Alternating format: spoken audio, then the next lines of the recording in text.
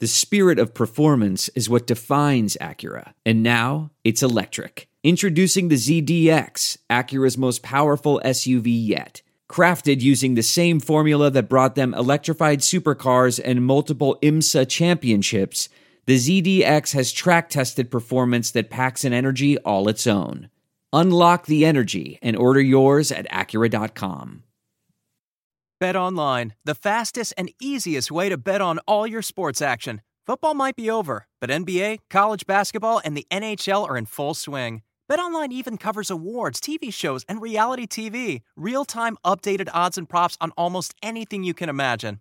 BetOnline has you covered for all the news, scores, and odds. It's the best way to place your bets, and it's free to sign up. Head to the website or use your mobile device to sign up today and receive 50% welcome bonus on your first deposit. BetOnline, your online sportsbook experts. You are listening to The Bird Calls on the Armchair All-American Network. For more on your Pelicans, go to iTunes, search The Bird Calls, and subscribe today.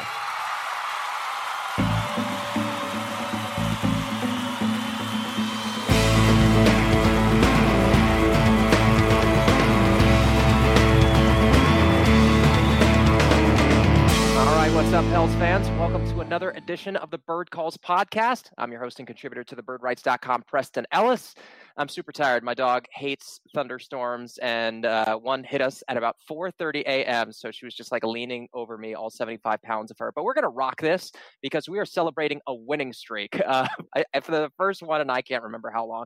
To help us party here on Super Bowl Sunday, we have the editor-in-chief, the man who will not tolerate subpar officiating, one Mr. Ohel Cosell. Hello, Ollie. What's up, Preston? Nice introduction. Yeah, there's somebody, for the case you guys probably don't know, is somebody on Twitter likes to refer to me, even though my name's spelled fully right there for everybody to see on Twitter. OLEHKOSEL. Somebody keeps referring to, how's it spelled, Preston? OHEL, and it's not one person. That's the funny thing. It's been two people this week. Oh, okay, great. Damn. Well, I'm going to ignore that, but I will not ignore the officiating, because Zion is getting hammered and there are no whistles. And yeah, we'll get to that, though. I'm not happy about that. Wait, next up, we have Disney superfan, proud pop parent and pup parent, I think, a veteran. And while there may be many fish in the sea, there's only one on our podcast, Mr. David Fisher. How are you, sir? Is he muted? After that introduction. I know. Oh, is he muted? He's muted. Okay. I didn't want to talk to him anyway. Forget Fish. We're not even going to talk to him this episode. We're just going to move on to the man who's always twinning, just like Wanda and her beautiful, now silver-haired brother Pietro, Mr. Jamal Dunn. How are those babies? The babies are doing fine. We were just talking about it before we got on. They're doing great. They're growing and resting. I'm not doing any resting. We're growing. Well, so, you know. I know you had to write the recap last night. Ugh, rough. Yeah, and they woke up like right at the end of the game, because like I was telling you, you would feed them around 11. So they woke up right at the end of the game. I was trying to like feed them and get the stats and all that. It was a mess, but we got it done. So way to go, Dad.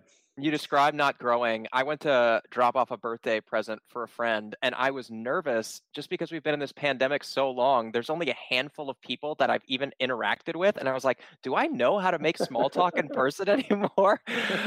So my growth is being stymied. Let's go ahead and dive on into this basketball game. A decisive victory over Phoenix, an impressive hold-the-line type performance against Indiana, and finally a 16-point swing in just over 7 minutes last night, when it seemed the Pelicans were going to let another one slip away. They played their best basketball with a 23-7 run. Ollie, since Lonzo and Redick were floated in trade talks, the Pelicans have the NBA's fourth best net rating.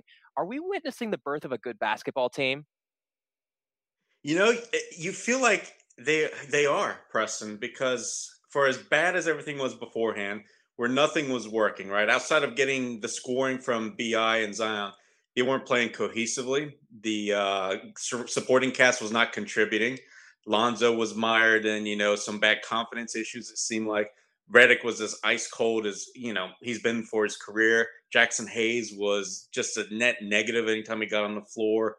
Bledsoe was on and off, mostly off, and man, you didn't know what was happening or was going to happen with this team, right? They had lost, I think, 8 of 9 during that stretch, but of course it included that Western Conference trip. But still, they had that bad loss to Minnesota, and there was maybe one or two others, including I forget whatever that other bad loss was. But anyways, they have really turned it around ever since coming home.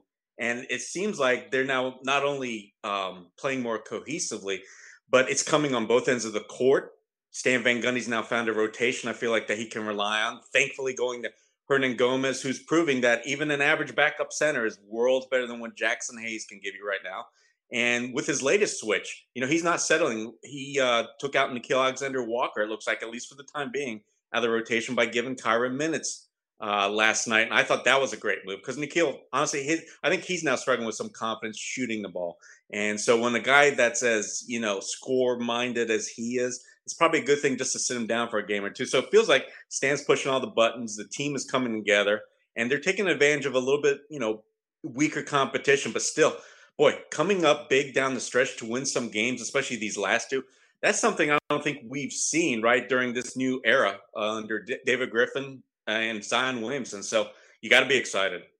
Yeah, for sure. The starters, all plus 14 or better. Plus 14 was Zion. The other four were plus 20 or better.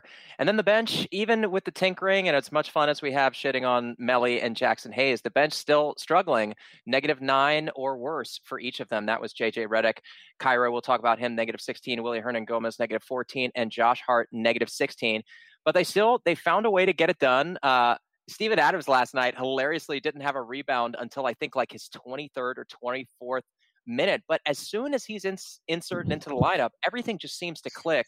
Jemiah, I'm going to start with Eric Bledsoe because just when we, want to put him down, take him out like Old Yeller, he explodes and he redeems himself like from Dumb and Dumber. And last night he had 17 points in the second half and he led that surge in the fourth quarter. I want to quit Eric Bledsoe, Jemiah, but he just won't let me.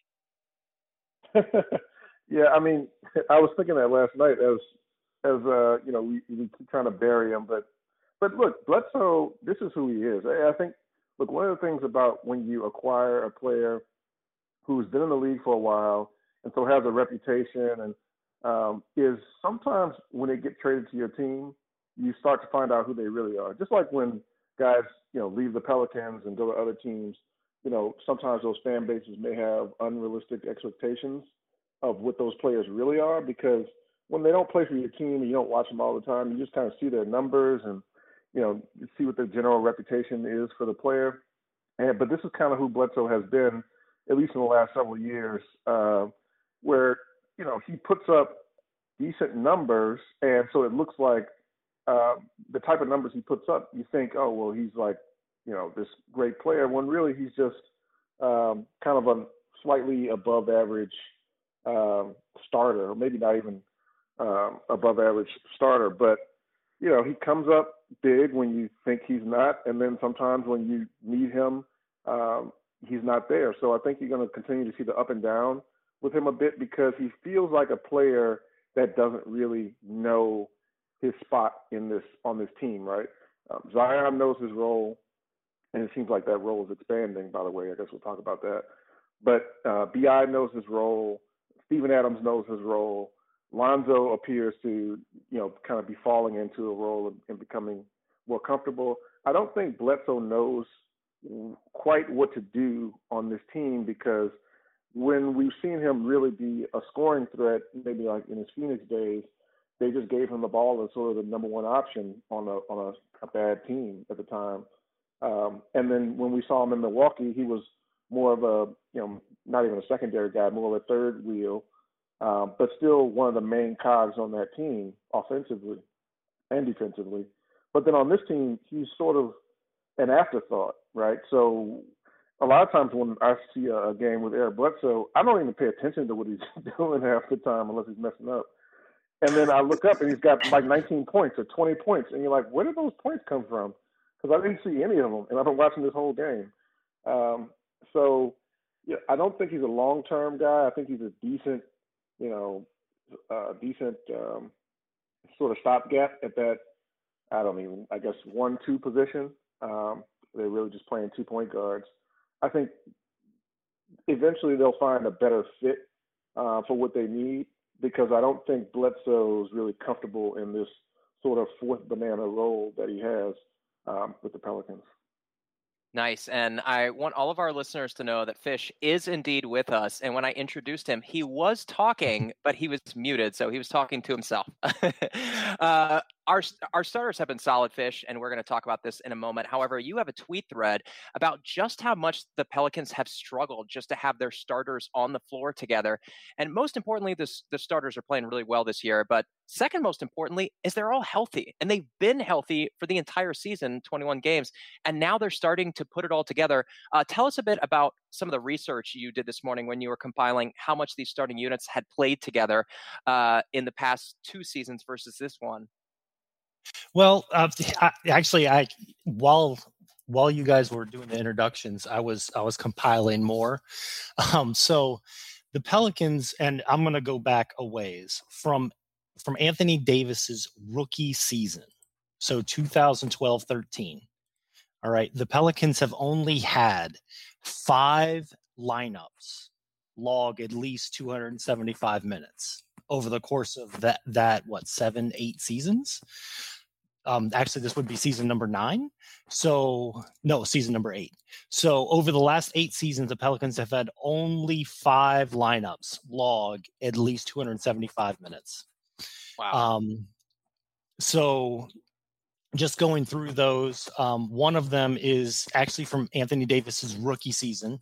For the Pelicans fans who have been with us for a long time, this lineup featured the general Grievous Vasquez at point guard, Eric Gordon at shooting guard, Al-Farouq Aminu at small forward, Anthony Davis at power forward, and Robin Lopez at center. And that lineup logged 505 minutes together, which is the most of any 5-man lineup since 2012. Some of the other lineups here that the other 4 high usage lineups would be Rondo, Holiday, Etuan Moore as your small forward, Anthony Davis and DeMarcus Cousins. They logged 408 minutes. Then the lineup from the playoffs from the 2014-15 season, which would be, the 2014-15 season, which would be Tyreek Evans, Eric Gordon, Quincy Pondexter, Anthony Davis, and Omer Asik, back when he was playing basketball. And then the starting lineups from the last 2 seasons, which would be, what we have now, and the lineup with Holiday and Favors. So this lineup compares quite well to those other 5 lineups. They have a positive net rating of 9.6, and this is kind of impressive when you think about it, because I think a lot of people have centered on the fact that the Pelicans' biggest weakness would be offense.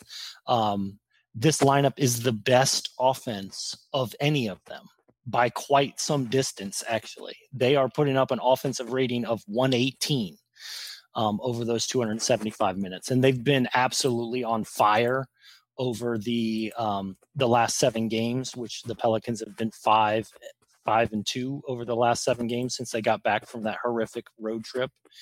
When I was looking it up, it blew my mind how good it's been. So that lineup is just, it's annihilating teams, is what I said. They're posting a plus 37.4 net rating over the last 7 games, which is unholy. But the thing is that the other lineups that the Pelicans have primarily leaned on over the last 7 games have also done very well. And pretty much we've seen 2 iterations of that. You have Zion plus the bench, which last night was Kyra, Redick, Josh Hart at small forward, and then Willie Hernan-Gomez at center. You have that iteration of the lineup, and then you have the lineup that they're using to be able to get Zion the rest so that he can be the fulcrum of the bench unit, which is Bledsoe, Lonzo, Josh Hart as your small forward. You slide Brandon Ingram down to power forward, and then Steven Adams. So those 2 lineups have still been incredibly positive over the last 7 games. Obviously, that's in much smaller, a much smaller sample size. But the thing is that the starters have just been annihilating teams, and especially The big run that the Pelicans had last night was when they got the starters back on the floor. And if you ask me what's the biggest difference that we see from a Stan Van Gundy coach team to an Alvin Gentry coach team, is Stan Van Gundy will go back to his starters at the end of games and he trusts them to finish games, whereas Alvin Gentry always wanted to commit to going small at the end, and it was very rare that the Pelicans would go back to their starting five to close the game. Yeah, having Steven Adams out there is so critical. I know that Derek Favors wasn't always in there to close games. Josh Hart would be out there to close games. And it feels good to be able to trust your starters, and they have been phenomenal. I just had some water, and it went down the wrong way. This isn't going well. Ollie, take it for me. Save me. I will. What do you want to talk about? Steven Adams? We can talk about Steven Adams. I got a little bit of water in.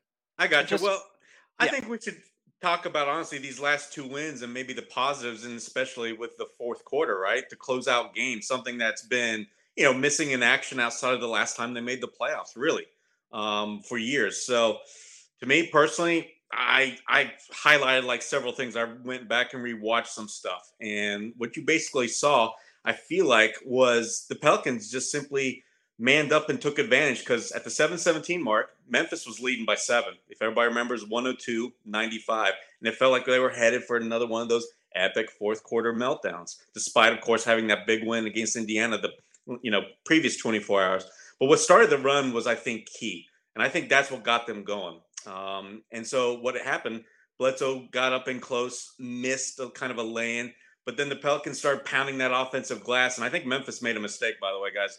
They were playing Tyus Jones and Morant at the same time. But either way, Adams came up with a big offensive rebound, then Josh Hart, and Bledsoe finally converted because he missed the one up and close, missed a three, but then he nailed a three. And I felt like then for the rest of the game, they played on a string together, something that I know Monty and I know Fish will remember this, we used to talk about. You want to have the team move like an amoeba, to where they're covering for one another, making the right plays, but everybody's kind of connected. And I feel like we saw that over the final 7 minutes. And even though for the game, there were some, defensive errors, I want to say, especially with the poor closeouts in the first half. But when it came down to crunch time, you saw that. And I feel like we're seeing that now building with this team, because, they made a couple key turnovers. You saw the offense, it wasn't in scramble mode. It wasn't resorting to iso ball. And that had been a problem all season. But last night, nope, something different happened where they were now taking smarter shots, to where Brandon Ingram, if he saw he had an advantage, there wasn't a wall, he would back down the smaller guy, get off a nice little shot in the paint. But if there were doubles on either him or Zion, they were kicking it out. And they did that throughout the entire game. So you're seeing something, I think, building here that's really exciting. Anybody else want to add anything to that, what you saw in the last few minutes or so? Well, one thing I had to add, it was about Zion, right? So there were two things I kind of noticed about him late in the game, at least on the offensive end, so there was, and Zion kind of mentioned after the game that he felt like, it's kind of a passing comment, but he just felt like they were letting him be him more and more as the games go on here. And so there was one play where he got, I forget what big it was, may have been Valanciunas or somebody, but somebody clearly slower than him, and he pulls him out, and it looked like almost like LeBron, where LeBron gets a mismatch, and realizes there's 0% chance that this guy can stop him, pulls him out, drives directly to the basket, gets an easy bucket. That was one, and then the other was when he caught the ball on the left block, drives across the lane, and then finds a shooter over on the wing, which he did, several times in the game. They didn't hit all the shots, but he did several times. And I just kind of contrast that to earlier in the season, where it felt like Zion would just, drive into the lane, and there would be four guys all, trying to stop him, and he would just throw something up. Amazingly, a lot of times he would get it to fall, but many times it would miss, or or a lot of times he would lose the ball, or a lot of turnovers early in the season that way. And it feels like he's starting to settle in, and we're starting to see those parts of his game that were always there, right? That ability, that vision, and the ability to pass off of the drive has always been there, but it just seemed like early on he just felt like he had to, he had to go in there and just throw up whatever he could get up instead of trusting his teammates. And look, you just live with the shot, right? Sometimes they're going to miss, but it's about making the right play and playing the right way, which will ultimately get you where you're trying to go. So I was kind of impressed with that, late in the game, and then also that they didn't fall into the BI ISO trap. He can be so good in that mid range. It feels like he can just get that, but teams give you those shots for a reason. And even down the stretch, they wouldn't have live with it. So it was nice to see that they didn't fall into that trap. I want to follow up on that with Fish. Zion was in the post last night, and Brandon Ingram was over on the perimeter, and he got the entry pass to Zion. Zion put it on the floor, and as soon as he put it on the floor, he kicked it back to BI because he just anticipated that as soon as he put the ball on the floor, the defense was going to collapse. They did. BI was wide open, hit the three. I feel like Jamal described, we're seeing him get more comfortable, but we're also seeing his array of skills, his playmaking skills evolve right before us. Does it feel like to you that the game is getting simpler for him, that he's seeing something that he didn't see previously, or do you think this is just a matter of the ball going through Zion more often? It's both. I think a lot of the fact that he does have the ball a lot more. They're having him bring the ball up. For instance, I'm looking, he has 4 total games this season he has 5 total games this season where he has 4 assists or more. Of those 6 games with 4 assists or more, 5 of them have come in the last 2 weeks. That a lot of that is the fact that the game's getting simpler for him. We forget sometimes that he's only played like 40 some games in his entire NBA career at this point.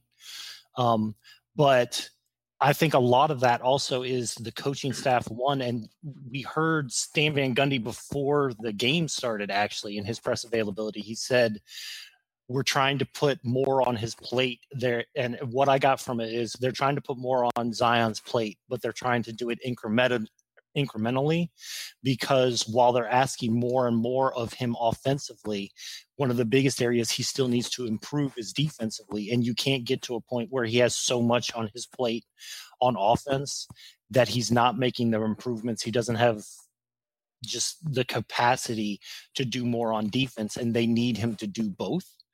I feel like they're trying to strike that balance.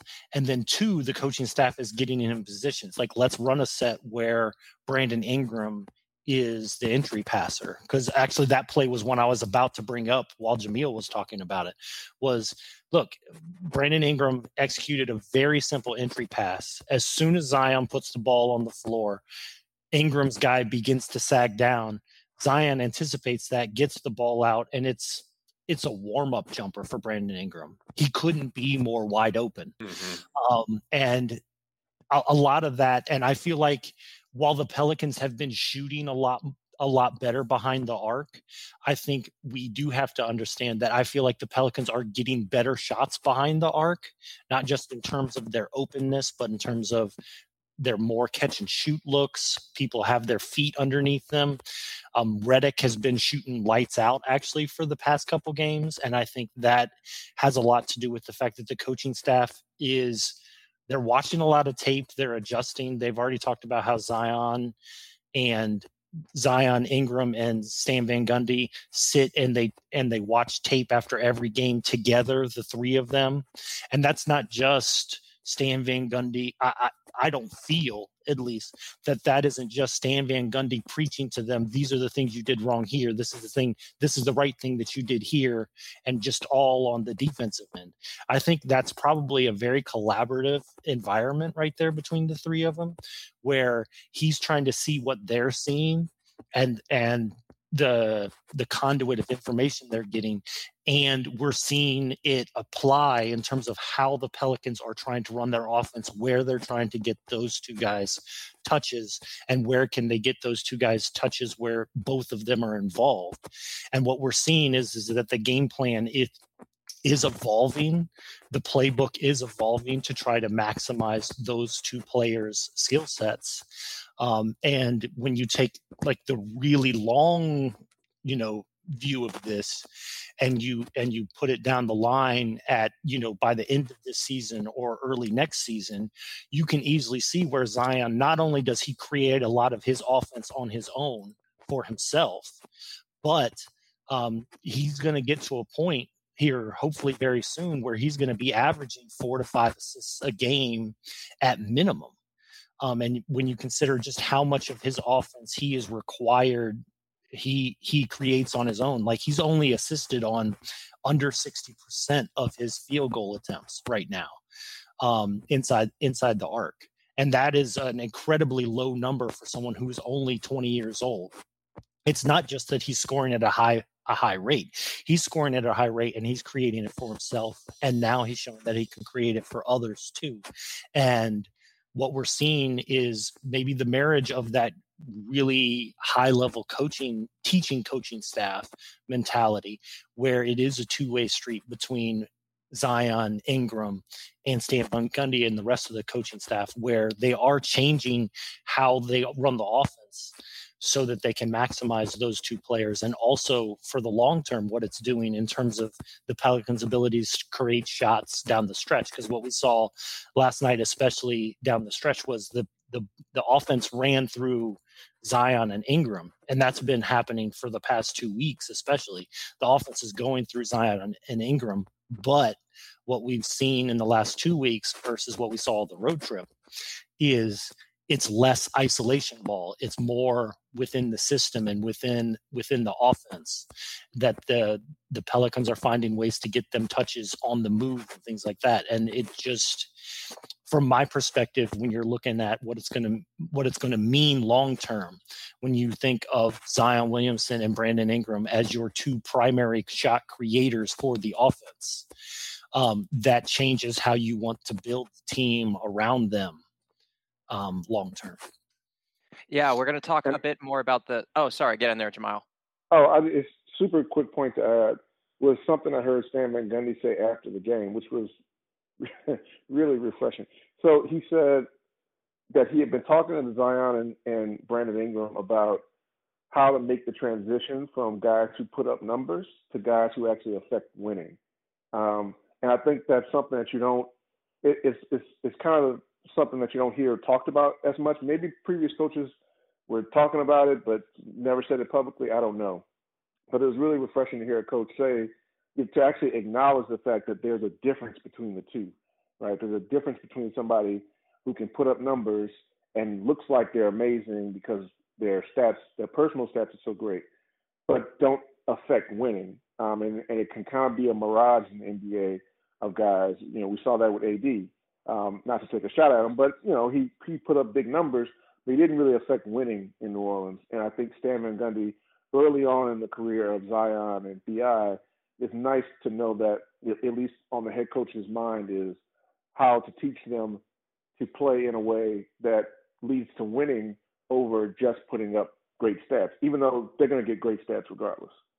Yeah, and Zion still has a lot of developing to do. He's only going to get better. There were 2 instances specifically that I was able to spot in last night's game. One was in transition where he just simply stopped paying attention and Dylan Brooks got behind him for an easy transition bucket. There was another time where Hernan Gomez clearly needed help. He was trying to fight off a pick and roll, got a step behind whoever was penetrating at the time. And Zion just watched him take a walk right to the cup, didn't come over to help, didn't rotate, nothing, didn't communicate, nothing. So he's going to get better at that. He's going to get cleaner at that. He's going to recognize those things faster, and he's only going to get better. But as it stands right now, this is insane. Steven Adams, Brandon Ingram, and Lonzo Ball make the Pelicans are 18.4, 15.5, and 15.4 points better per 100 possessions. They're over 15 points better than their opponents per 100 possessions individually. That's all 3 of them. They rank in the 97th and the 92nd percentile. That's insane. And then you've got Bledsoe and Zion at 70 and 68. I think it's Ollie's turn. Here's what I want to pivot to now. we're really hard on Melly. We're really hard on Jackson Hayes. We've been hard on Nikhil in the previous couple of games. Last night, Kyra Lewis, even though he showed impressive bursts on the defensive end, that handsome Euro, he's got that step back. Like, they're all showing us signs that they can be good players. However, collectively as a unit, they suck. They suck. They continue to suck. Even with the starting lineup just blowing the doors off the Grizzlies last night, every time the bench goes in, they flounder, Ollie. And it's not one player, because we've seen the bright spots from each of them individually, but collectively as a unit, they're just not performing, Ollie. What can Stan Van Gundy do? I'm going to calm you down. I'm going to really calm you down. Before last night's game, I thought the bench had played really well. And then yesterday, they came and faced a Memphis buzzsaw. If you think back to the first quarter, the way Memphis closed it out, what did they do? They couldn't miss a three-point shot. You saw Melton hit one. Tillman, Valanciunas, I think, had two. Before he came in the game, Dieng hit one. I mean, seriously, those plus-minus stats, I don't think give a true perspective on exactly how the bench played last night. Honestly, I thought Josh Hart might have been probably the most mediocre guy off the bench. But that overall, his effort was good. And for the rest of the guys, I thought it was just fine, to be honest with you. So for people complaining about Hernan Gomez, I saw him setting good screens. He had a nice tip in. Remember, he came up with a block. He boxes out. His fundamentals, I think, are really appreciative, at least for myself and probably Stan Van Gundy, because he does hold down, for the most part, the paint from having, severe breakdowns from when, either Jackson Hayes or Melly are in the game. Kyra, yeah, he made a couple of mistakes, but I'll tell you what, his instincts are really shining.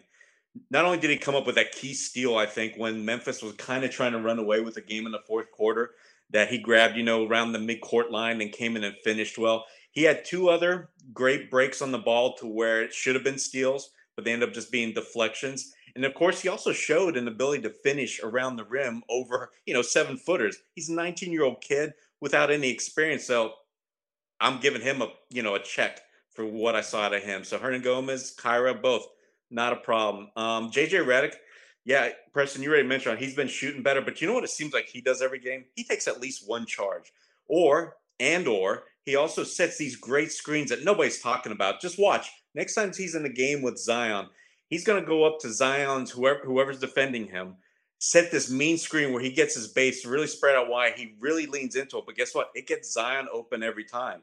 And therefore, Zion's got a little bit of room to get a running start to the rim, or, just room to operate to where he'll hit JJ back for a nice quick jumper. There's something going on here with the bench that I still think is a positive. So don't just look at those plus-minus numbers from last night, because I don't think it's truly reflective. I think Stan has stumbled upon something that is working, and it's at least keeping the Pelicans from, relinquishing these big leads or allowing opponents to basically, take a 5-point lead and turn it into 15 in 2 minutes. So, no, Preston, I don't agree with you at all. Well, that's I'm going to jump in on that, because the Pelicans bench the previous two games with the same unit, but with Nikhil instead of Kyra. So the Redick, Hernan Gomez, Hart, Zion, and Nikhil, that lineup over 2 games, 16 minutes, posted a net rating of plus 29.4. Boom. So that's good shit. So last night, that unit with Kyra instead of Nikhil posted a net rating of minus 30. But I don't like. But Memphis, you saw Memphis made a shitload of shots, man.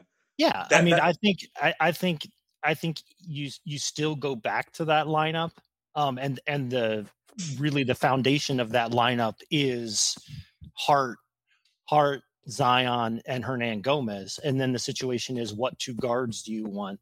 Mm-hmm. And then what I mentally, where I get to very quickly, is eventually that should be Kyra and Nikhil, and you move Redick, because Redick's going to, I will be shocked if the Pelicans do not trade JJ Redick by the trade deadline. Agreed. Like, obviously they were holding him out because there was the reaggregation deadline, and they must have been close enough that they thought they were going to make something happen. But then he comes back in and he's been knocking down shots, and maybe that helps the Pelicans, because people don't think, JJ Redick, who's always been a hot shooter, had a cold streak for a couple weeks and he forgot to shoot, and then he'll come back but a lot of that, what you were talking about, which was Hernan Gomez is racking up screen assists left and right, considering how few games he's played. And if my there we go.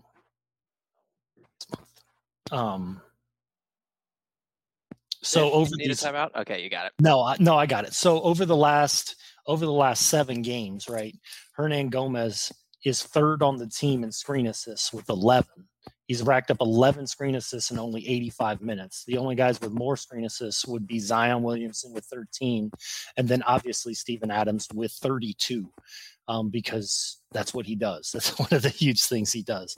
So I do think that, and the thing is that, and we were discussing it in the chat, it's not a situation where Willie Hernan Gomez is awesome. That's not what I'm trying to say. Willie Hernan Gomez. None of us are saying that. Yeah. He's competent. And you know what? For your bench unit, if your big man can just be competent, he hasn't made one of those corner threes yet, but he looks like he's confident in shooting them. And if he can just be competent and be in the right place defensively, I feel like he's made a lot of really good defensive plays that don't end up racking up any kind of statistic whatsoever, except for the other player missed the shot. But he's in the right place. He has his hands up. And from what the Pelicans had before, being in the right place and having your hands up, that's a massive improvement. So just be 7 feet tall, be in the right place, put your hands up in the air, don't foul everything that moves, and good things will happen. So I do think that he is stumbling on something that is going to work long-term in terms of the bench. Are they going to put up that massive net rating? No, but I don't need them. Personally, I wouldn't think that the Pelicans need that bench unit to put up a massive net rating. What it needs to do is just hold serve. They just need to not get their doors blown off. And I think long-term, that bench unit can accomplish that. I want to tell you a story. It's a story about a scandal, broken relationships, gossip, rumors, money, corporate rivalry, and a broom. A performance-enhancing broom. My name is John Cullen. I'm a comedian, podcaster, and for 20 years, I was a semi-professional curler. And I want to tell you the story about how a single broom almost imploded the 500-year-old sport of curling. We felt like we were bringing a knife to a gunfight. It's the story of a superstar and his fall from grace. I was being dragged through the mud. It's the story of two brother entrepreneurs with a dream. I said, that's great news. It's a story of intrigue. I still don't understand why we want to keep his name secret. The full story has never been told, so I'm going to tell it. Broomgate, how a broom almost killed curling. It was a year I'd like to forget. To listen to Broomgate, search for Broomgate in your favorite podcast app. That's all one word, Broomgate. Bet Online, the fastest and easiest way to bet on all your sports action. Football might be over, but NBA, college basketball, and the NHL are in full swing. BetOnline even covers awards, TV shows, and reality TV. Real-time updated odds and props on almost anything you can imagine. BetOnline has you covered for all the news, scores, and odds. It's the best way to place your bets, and it's free to sign up. Head to the website or use your mobile device to sign up today and receive 50% welcome bonus on your first deposit. BetOnline, your online sportsbook experts. For sure. Let's go over to Jamal right now. We've been kind of tinkering with the unit between giving Nickeil Alexander-Walker meaningful minutes to now Kyra Lewis. What are you seeing about the two of those? How do you feel about Stan Van Gundy kind of going with the hot hand every week? Or at least that's how it appears right now. Right now, Kyra's getting those minutes. Do you think at some point he goes back to Na, or is Na just kind of stuck in jail until JJ Redick gets moved? No, I think they'll go back to Na at some point. He's shown enough throughout the season so far, that you can, put him back into the rotation at some point. I think it may have just been kind of a numbers game, lately with him exiting the rotation and wanting to get Kyra some extended run because, previous to that, Kyra was getting, he was getting in doing blowouts. And most of the time it was the Pels getting blown out, but he was getting in doing blowouts and he might get 5, 6, 8 minutes. Really kind of tough to develop like that. So you need to see some extended stretches. And quite frankly, Kyra has equipped himself well enough that you feel like giving him a little bit more. But I think that's going to ebb and flow. Kyra's, as Ali mentioned, he's 19. I don't think he's ready for like a every night rotation, spot necessarily. Getting, he got close to 20 minutes last night. I think it was 18 and a half. So I don't think that's going to be the case going forward. I think, yeah, if JJ gets moved, that definitely brings Nod back into the rotation on a regular basis. But even if JJ doesn't get moved, I think they're going to need Nikhil. We were just talking about the bench unit, and Nikhil is one of the few guys of the actual bench players. Now, a lot of times when there's bench guys out there, there's also a starter out there, so it's not like they're just subbing all 5 guys in. But of the actual bench players, there's not that many of them that can create their own shot, and Nikhil's one of the few, and Kyra's making strides there, but he's still early. So there's definitely a place for him in the rotation. I actually like taking young players out of the as long as they can handle it, right? Which, if they can't handle it, then they probably weren't going to work out long term anyway.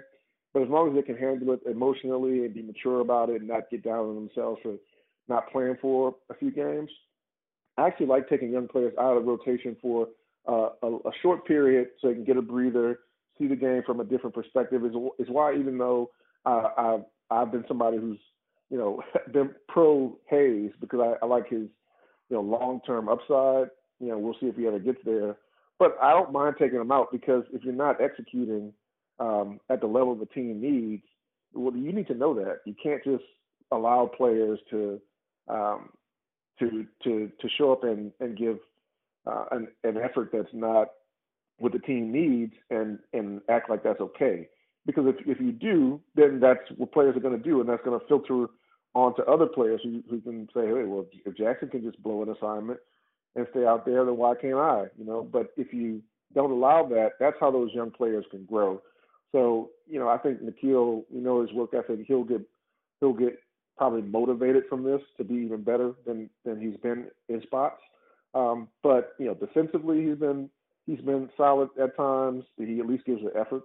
And offensively, we've seen, great things out of him at times. So, I have no issues with Nikhil as a long-term rotation guy, especially on the bench, where the Pels are going to need help going forward. So, yeah, it's probably a waiting period for JJ to be gone, because you do need to showcase him a little bit. And it's nice that his shooting is picking up, so teams can feel like, okay, it was just a slump. It's not JJ falling off a cliff.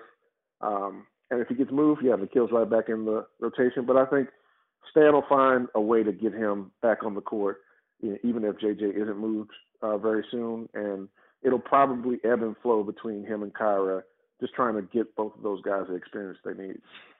Yeah, for sure. I think we've all seen enough from Na to know that he's going to be a player. He's already shown a penchant for microwave scoring, that 37-point game, but also in the summer league, like the kid's just got it, and it's just a matter of getting him those reps. And that's why this season has always been kind of confounding to me, because you've got all these young players who need to see the floor at some point, but you've also got some, a group of veterans who want to win games. And at some point there has to be a delineation between what your absolute goal is. And I think that's been the difficult part to tread. I don't even remember where we are now. Are we going to Fish now or to Ali? Well, Fish is the mayor of Nauville, right? So. Yeah, that's true. We've done plenty on Na. I feel like we'll circle back to Na when he's back in the rotation in a week or so. Okay. And we talked about Hernan Gomez. He's obviously been impressive and exactly what this unit needs. Why don't we go ahead and dive into some listener questions? This is from Finn. He's got some good ones. Kyra, the starting PG of the future. I definitely think we've seen enough to see that he can become that. But let's do this one, Fish. Because you did a breakdown of Zion and Ingram's numbers, I want to say over the last 7 games. I think they were nearly identical. Both had a true efficiency, true shooting percentage over 60%. They were both doing something like 25, 5, and 5 over the last 5 games. Just it seems like they're just humming. They're on the same page, and they're getting on the same page on the defensive end as well. So how would you rank them, Fish, among NBA's top duos? And he's muted. Fish, you're muted. You're muted. If you could hear me, Fish, Oh, he left us. He left us right Wait, in that he's moment. coming. Okay. So I'll just kill a little bit of time. Obviously, you start with LeBron, you start with AD, Paul George, Kawhi Leonard have to be in there somewhere. And then from there, I'll turn it over to one Mr. David Fisher, who is still muted. It's still happening. We're gonna call this Oh, I'm mute back. episode. Oh, here we go. No, I'm back. What's up? Okay, I didn't hear whatever you were talking about. So basically, we're talking about this question from Finn the Human, ranking Zion and Brandon Ingram among top NBA duos. I'll continue talking while you give yourself some thoughts. Obviously, AD and LeBron. Obviously, Kawhi and Paul George have to be up there. You've got Stephen Clay. But like you said, over the past 7 games, Zion and Ingram are both doing 25, 5, and 5 with a true shooting percentage of over 60%. That's pretty good, Fish. Yeah, it is pretty good. I need to see more from them defensively. There are a couple other duos that I would put over them right now. Jaylen Brown and Jason Tatum would be very high on my list, especially considering the value of the positions they play and the fact that they are contributors on both ends of the floor. And then it doesn't feel necessarily quite so much as a big duo, but maybe you could make a pretty strong argument for Donovan Mitchell and Rudy Gobert, and they kind of give you a yin and a yang in terms of offense and defense. And then Jamal Murray and Nikola Jokic. Those would be some other duos that I would put pretty high on my list. The biggest thing that we need to continue to see from those two is on the defensive end. What they're doing on offense is incredibly efficient. They are creating shots both for themselves and for others. It almost seems to me, and it seems really early to say this, but I don't think you can ask for a whole lot more from those two on the offensive end. What we really need to see is more from them on the defensive end. And I think Zion Williamson, last night, especially in his postgame comments, he said, that the two of them have stepped up defensively, and it feels like when they defend well, it trickles down to the rest of the roster, and very much so. Your two best players need to buy in defensively, and that's where they can have the most room to grow. But the thing is that when you think about it, the two of those guys are the youngest pair by far of any of those top duos that you would think around the league. And the trajectory they're on, especially considering how few games Zion has played and how much he has already improved. Like, I feel like Zion is substantially better in his last 12 games than he was in the first 12 games that he played this season, or the first 10 games that he played this season. And I feel like his first 10 games that he played this season were still substantially better than what we saw from him last season. He is improving by leaps and bounds, especially on offense. One thing that I wanted to point out that we hadn't discussed in a great deal is Zion's managed to cut down a lot on his lost ball turnovers. His handle has tightened up considerably in that regard, and that is part of the reason why the Pelicans coaching staff can put more on his plate offensively, because he can dribble in traffic, and it isn't an immediate turnover. And I thought we saw a lot of that in his, in the first stretch of this season. Even when the Pelicans were playing well, he would dribble into traffic and lose the ball and end up sprawled on the floor a lot. We've seen a lot less of that. And then Brandon Ingram, the big area we're seeing him improve, I feel like, is he's not so reliant on just isolation, and he's trusting that he's going to get his shots within the offense. And that's what, when he gets his shots in the offense, he gets easier shots. It's something that Antonio Daniels on the broadcast mentions repeatedly, is that Brandon Ingram looks like that's an easy shot. That's an easy shot. It's 2 dribbles, it's 1 dribble off of a screen, and then he's just rising up. Whereas sometimes when the Pelicans get bogged down and there's a lot of isolation, Antonio Daniels will say, look at how hard he's working right now. Look at how much is on his plate. He's doing it all himself. And what the Pelicans need from the two of them is more on defense, but then to continue that trajectory, for Zion creating more for others, cutting down on his turnovers, and from Brandon Ingram, more on defense, and then rely less on isolation and trust the offense and trust your teammates that they're going to get you in spots and you don't have to do all the work yourself. You don't have to isolate 35 feet from the hoop and then just hope that one screen from Steven Adams is going to get the job done. Trust and run the offense, and you'll get your shots within it. I'm going to go through real fast. I would say Embiid, Simmons, Giannis, and whoever number 2 is, whether Middleton or Drew. Celtics, we talk them, Durant, and whoever else. After that, in the East, I mean, maybe Butler and Adebayo, Luka and Kristaps if he ever returns to health. Other than that, maybe CJ and Dame, Jokic and Murray, and then we talked about the other ones. Okay, Ali, this one. Here's one to follow. Hey, just real quick, I just want to throw in Trae Young and DeAndre Hunter. That's my new favorite young up-and-coming little tandem. All right. Go ahead. And I honestly think it's better to compare them to other young duos because, LeBron and AD aren't, getting that much better. They're just awesome, and they're going to remain awesome for a little while until LeBron is gone. But if you compare them, because in, let's say, 5 years, that's who Ingram and Zion are going to be competing against in the playoffs, for wins or hopefully championships, is the young guys. And amongst the young duos, they're right up there, right? Probably only behind Tatum and Brown right now. I think they have a lot more upside, but, right now I think those guys are ahead of them. Mm-hmm. All right, let's go over to Ollie. This is also from Finn the Human. Will the Pels still make a trade? I think we're all in agreement that Redick is going to be moved. I wanted Bledsoe to be moved the second since we got him. However, when you see performances like that, I think they have to hold on to him until the end of the season. And with Lonzo Ball, if he keeps playing, I had it up. I think over the last 6 games, he's averaging something like 17, 5, and 5. Not world beating, but on the defensive end, he's been playing like an all defensive teamer, and he's shooting 50% from 3-point range on almost 8 attempts per game over that time period. Ali, I kind of feel like at this point in time, you're only moving JJ Redick.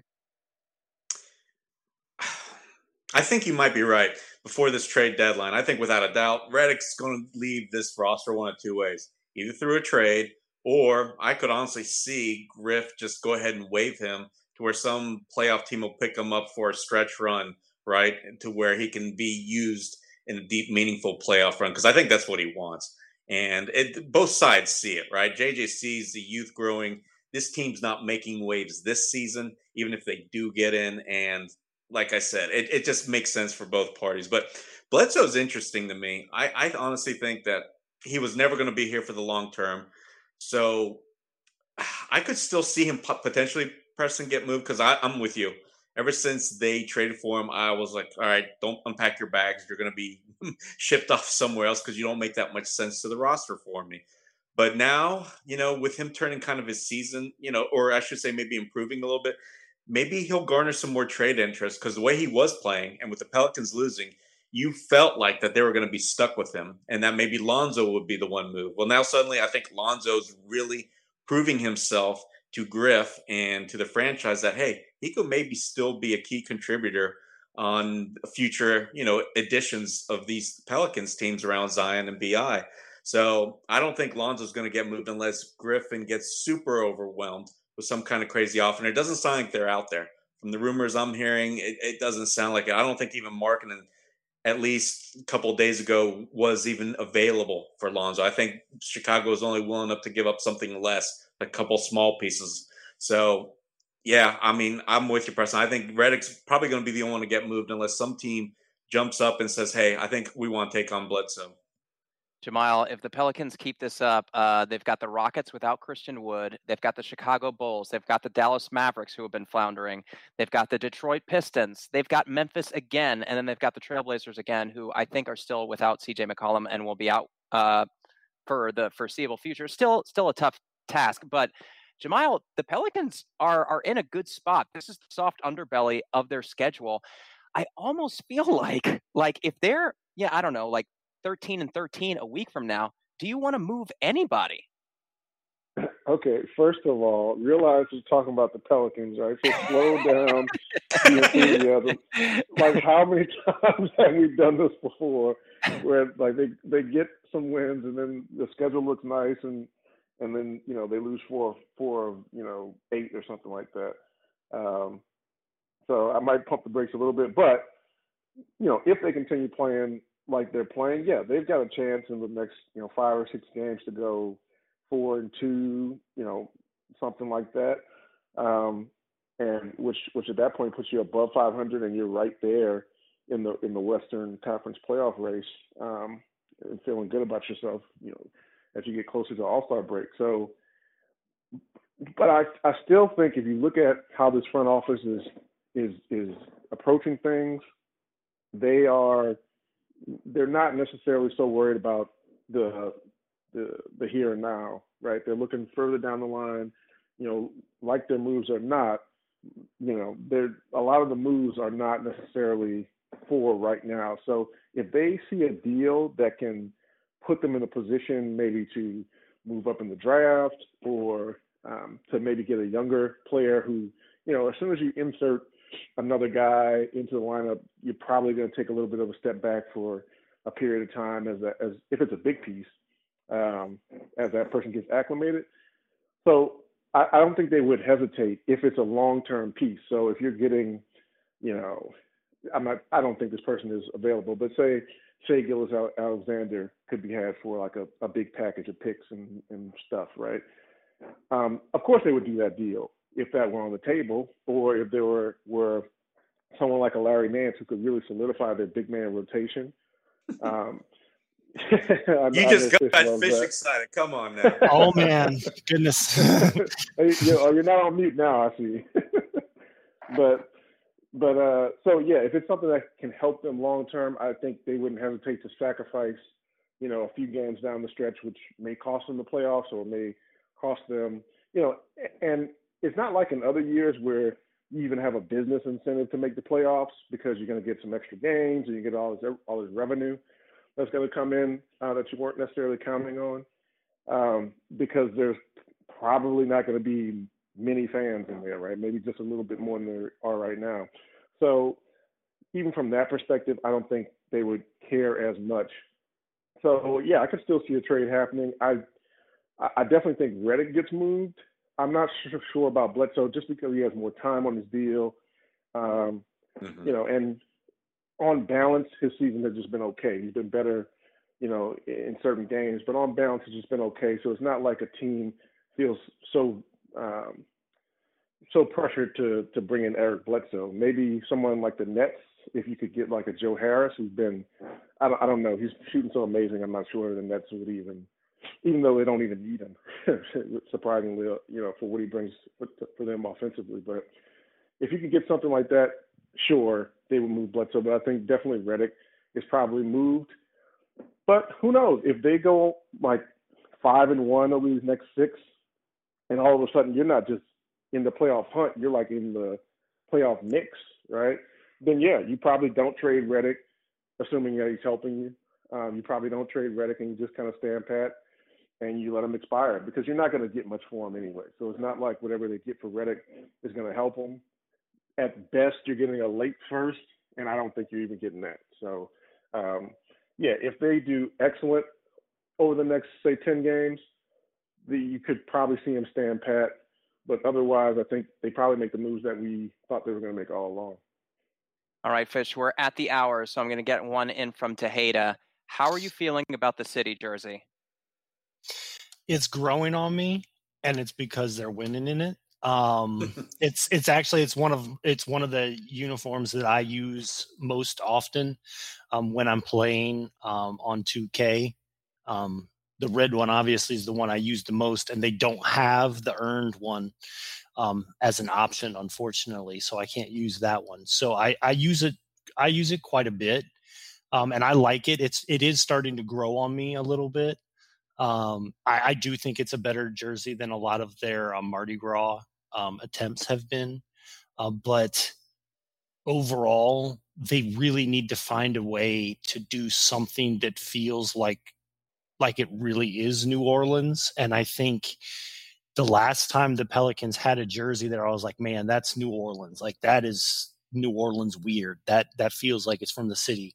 Was when they had the, if you remember a long time ago, the Mardi Gras uniforms where they were purple on the front and green on the back with the beads going down the sides. And it said NOLA really big on the chest. Like, I think those were the Darren Collison Mardi Gras jerseys. Like, that was the last time that the Pelicans had, like, man, that's New Orleans, and not just stuff that came over with, the Hornets. Or, I mean, ever since then, like the Pelicans uniforms in general, other than the Reds and the earned uniforms that they had, have just felt like they were created in a boardroom. And just we're trying to be unoffensive, and it says New Orleans on the chest, and then like the font is something that's important or whatever. And you look at it at how it all comes together, especially the Navy uniforms, and you're just like, is oatmeal. Like, that's the uniform equivalent of oatmeal. Oatmeal's not exciting. No one gets excited about oatmeal. So there's still work to be done. Hopefully at some point in the coming years, they have a complete like brand reset. Hopefully they do that before the team gets really good. But outside of the red jerseys, I wish, if I ran the Pelicans right away, what I would do is I would toss out the white jerseys and I would give the earned ones that they had from the 2018-19 season after they had made the playoffs the previous year.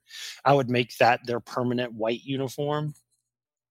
Keep the Reds as their primary color uniform, and then just go back to the drawing board for their city uniform and for their fourth uniform, because the red jersey and the earned jersey, those are nice. Keep those. And the city jersey, like I said, the city jersey is growing on me, but it's still not a good uniform. All right, friends, we're at the hour. Oh, go ahead, Jamal.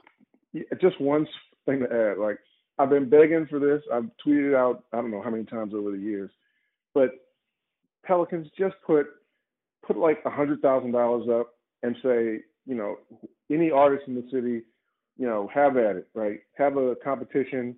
We'll pick, after, I don't know, a few months, we'll pick whoever did the best one. They'll win $100 grand and, season tickets or something like that. And I guarantee you're going to get something that the city loves, right? Because, no one knows the city better than all the artists in the city. And there's so many creative people. I can guarantee you would come up with something that's really nice. And it will probably be cheaper than hiring these professional consultants. You know what would be fun? Kevin and Grubb will be splitting that money. He would. I mean, those two have come up with some ingenious ideas over the years that we've all kind of been witness to. So, yeah, that would be fun. Just in general, I like that idea, Jamal, but I don't think it would take $100,000, do you? No, it wouldn't. But, people would sell for less. Whoa. Right now you're counting Kevin and Grubb's money, man. Yeah, you're right. Sorry, guys. I was like, I'd do that for 500. That's all the time we have for now. Thanks so much for listening, and thanks so much for our questions. And also, really want to thank everybody for helping share our podcast. We've been doing really, really well the last month. Our rep, Andrew Stevens, revealed some of the numbers with me. So just want to say thank you. Thank you guys so much. Every retweet, everything that you guys do just goes such a long way. So just thank you. Before we wrap up, Ollie, obviously we got another, it feels like there's a game every day. And I guess that's because there has been the past 2 days. So we got another one. By the time everybody listens to this, there's probably going to be a Rockets game tonight. Do you want to give us a quick preview? What do you mean a Rockets game tonight? They got a couple days off today and tomorrow. They play Tuesday. I just mean when people are listening to this.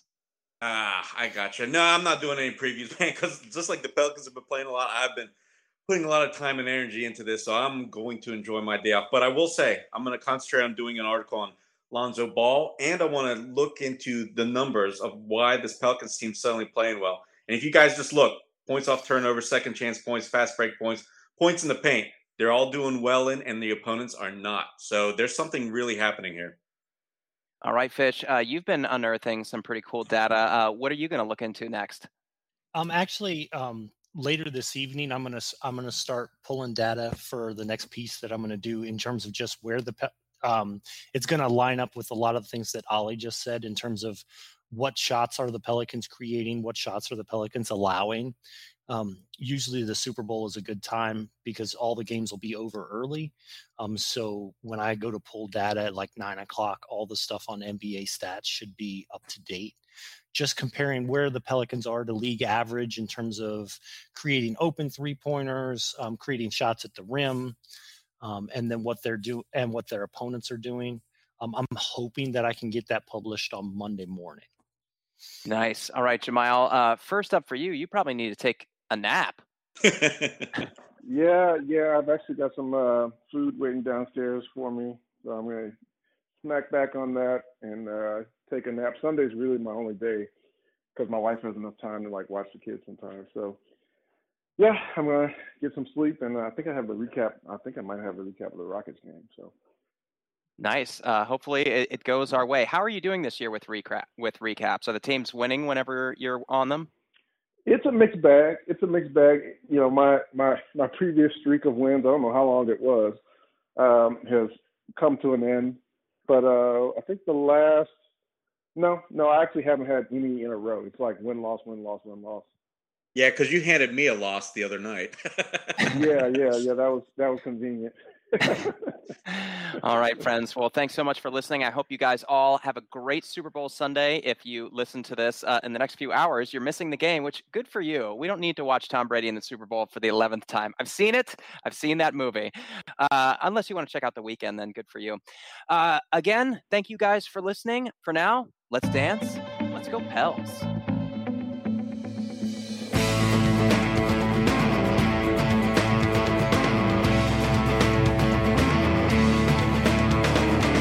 Thank you for listening to the Bird Calls on the Armchair All-American Network. If you like what you're hearing, please take a moment to rate us on iTunes, retweet, share with your friends, and most importantly, subscribe today.